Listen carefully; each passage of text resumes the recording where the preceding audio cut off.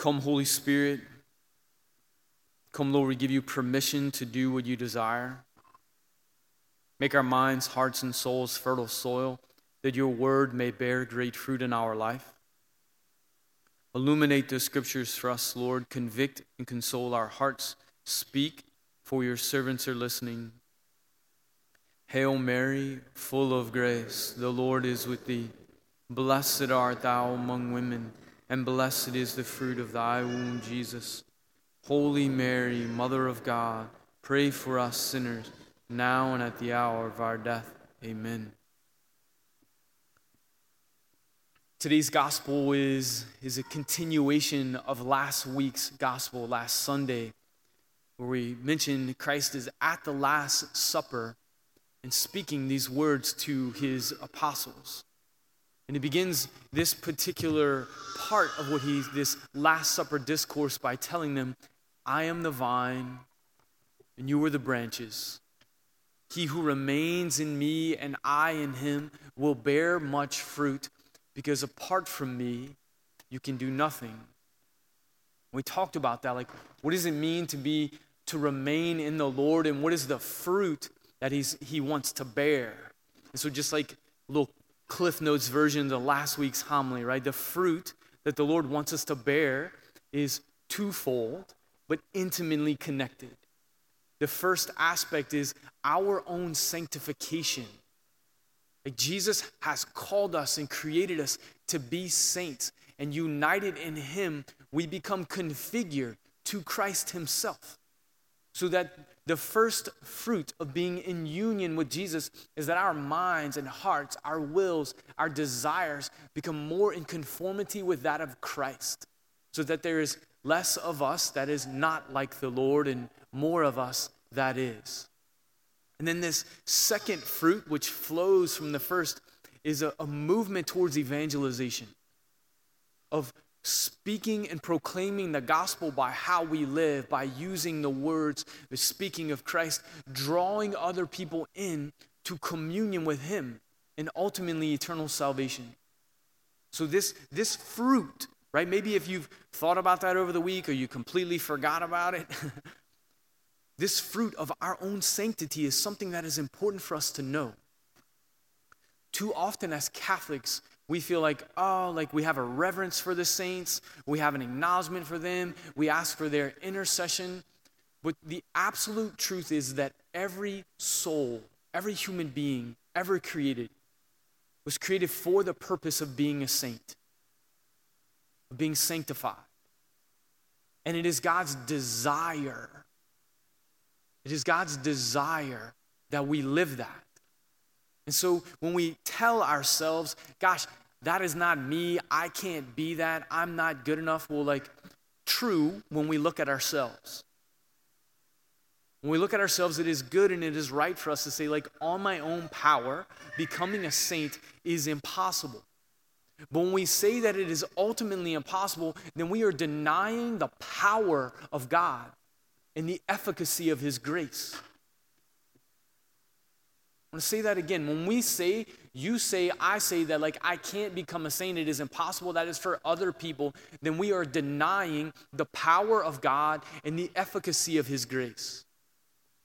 Because that is what he desires, and that is where he pours forth his heart to and for us in this way. And so if you remember the three things that we talked about, remaining in the Lord, so that this fruit of sanctity and this fruit of evangelization can be born in our hearts and souls, are threefold.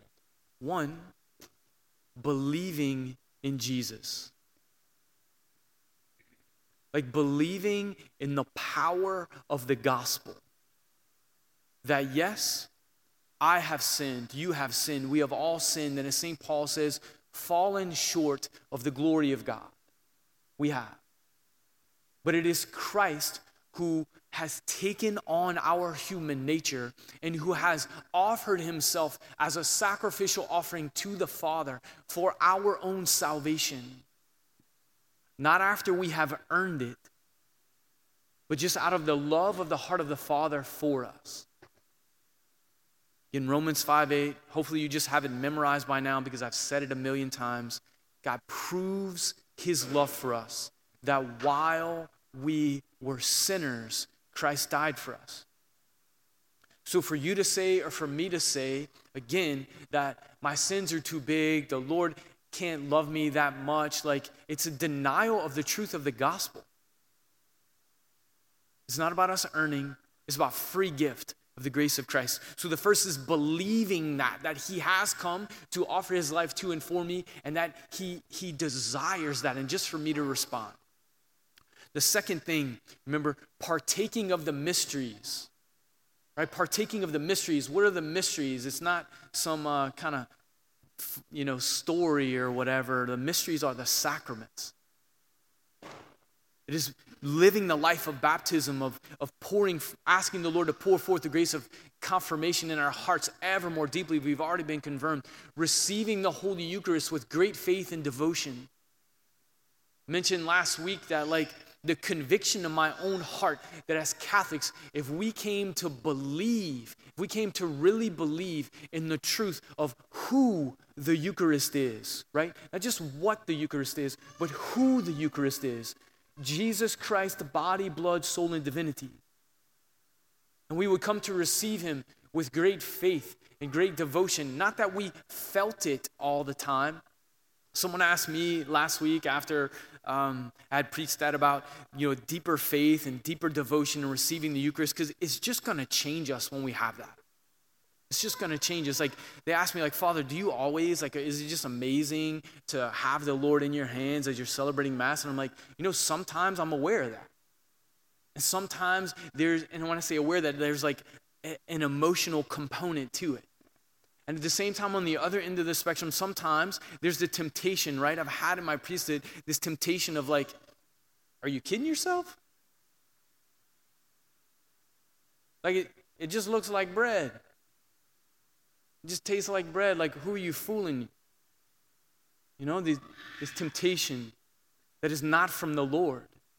It is from the enemy. And from the very beginning, when Jesus spoke about the Eucharist, that was it. It's that is hard to believe. But all the fundamental teaching of the church from the very beginning, the Eucharistic miracles that we have spoken about in the past, where you go today to Orvieto or Lanciano, where a host has turned into actual flesh, that is the cardiac tissue of a human heart, that has the same blood type that was found on the Shroud of Turin.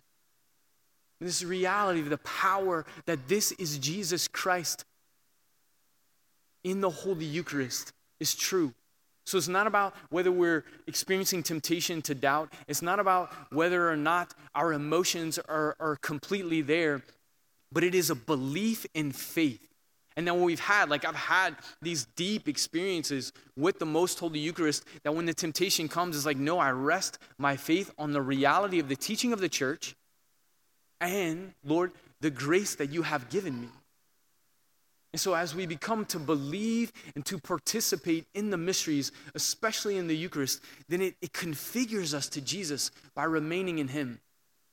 And then the third is keeping his commandments. And Jesus says today, he's continued from last week, if you love me, then you will keep my commandments.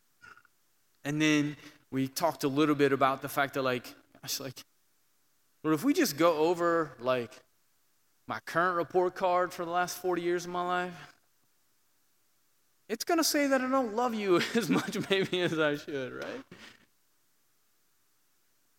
If you love me, keep my commandments.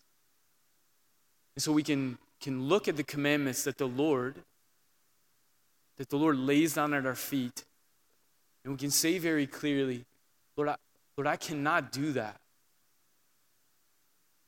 Cannot do that. Some of them, yes. Some of them, no. And even the ones, yes, some days, gosh, I fall right on my face. But the Lord, as he offers these commandments, we said, he gives us in the sacraments the grace of his divine life. The grace of his divine life. With the catechism we mentioned last week, that Jesus actually comes to live in us. He comes to live in us and to love in us. So that as, yes, we stumble and fall on number 3 and keeping the commandments, then we go back to number 1, to believing in the power of the gospel, and then to number 2, to receiving the grace of his mercy and the sacrament of confession. That sacrament. Yes, Lord, I'm stumbling to keep your commandments, but then I go back to belief in you, and then I go back to the sacrament of reconciliation, and then it's just deeper configuration and this sanctification that is happening within us, moving us, transforming us, healing us, and allowing us to become a greater light and greater salt of the earth. And then Jesus says today, as he continues, no one has greater love than this, to lay down one's life for one's friends. So when he's speaking about these commandments, remain in me as I remain in you, we will bear much fruit, this fruit of sanctity, this fruit of evangelization, by believing in him, by living the sacramental life, by keeping his commandments. Then he says that as you're drawn more deeply into my heart, the way to love most profoundly is to give your life away for someone else. To lay down your life for others. It is very easy for us, because of our fallen human nature at times, to be focused on self. And we do have a culture that not completely, but has a strong current of consumerism, right? It's about me. It's about me. It's about me. What it makes me comfortable, what makes me happy. And it's not that we should seek to live in complete discomfort our entire life, right? It's not that. But am I living? Is the Lord calling me, moving in my heart to live a sacrificial life? A life that is offered to and for others. And as he says this, he says, I tell you this, that my joy might be in you and your joy might be complete. Because he knows that we are made for this love. That we're made for it. And that actually, if we lived completely this life that was just about me, and always making me as comfortable as I can, that actually doesn't produce real happiness. I've never met a fundamentally selfish person who was happy. Never. And even when we, who maybe aren't fundamentally selfish, but are experiencing selfishness and acting selfishly, it doesn't lead to real happiness. Maybe moments of pleasure and maybe intense pleasure, but not deep, abiding joy. Deep, abiding joy comes from participating in the very divine life of Jesus Christ, which means offering our lives in communion with him for others. And today, as we celebrate Mother's Day, it is to our mothers that we can look for this reality lived out tangibly. Living a life that is authentically giving of themselves for the other. That mothers genuinely give their own bodies in a way in which no one else does to another person. Their very bodies. Not only through the time of conception and all the way through until the birth of the child, but in a tangible way, feeding the child. And then even still, I'm going to go home later this afternoon and see my own mom, and guaranteed, it is Mother's Day, but in multiple ways, she is going to want to and actually serve me because she can't not do it. It's just part of who she is. And it is just a witness to me of the love of Jesus Christ sacrificing for another. And so today, as we are meditating and experiencing these words of Christ, we remember our mothers. We are grateful for them. We pray for them. I would ask you as well, too, to particularly remember those mothers who have lost children at any stage of the journey through miscarriage, or children who were younger children or even older children. To be praying for those women who desire to have children and have not been able to do so, the great pain that is, as we are grateful for to and celebrate our own mothers and the mothers in our world. But again, all coming back to this lived reality of Christ. I am the vine, and you are the branches. He who remains in me and I in him will bear much fruit. What is that fruit? The fruit of sanctity, the fruit of evangelization. By doing what? Believing in him, believing in the power and the mercy of the gospel. 2, by living the sacramental life, especially the most holy Eucharist and the sacrament of reconciliation, and by keeping his commandments. And as we do these things, then Christ comes to dwell in us more deeply. Then we experience this movement to sacrificial love to and for the other, which allows for deep joy to enter into our life. I mean, again, you see mothers living their lives of great sacrifice, but also deep joy because they know the joy of giving themselves away to and for their children. It's a tangible, real-world example of that. And Christ invites us to that in every aspect of our life. So today, as we receive the most holy Eucharist, which is Christ, let us come with great faith. Let us pray for living the sacramental life more deeply, and then leave here keeping his commandments and primarily loving one another as he has loved us. Thank you for listening. The ministry here at Christ the King is made possible through our generous donors and golden givers. If you would like to learn more or partner with Christ the King on LSU's campus, please visit ctklsu.org.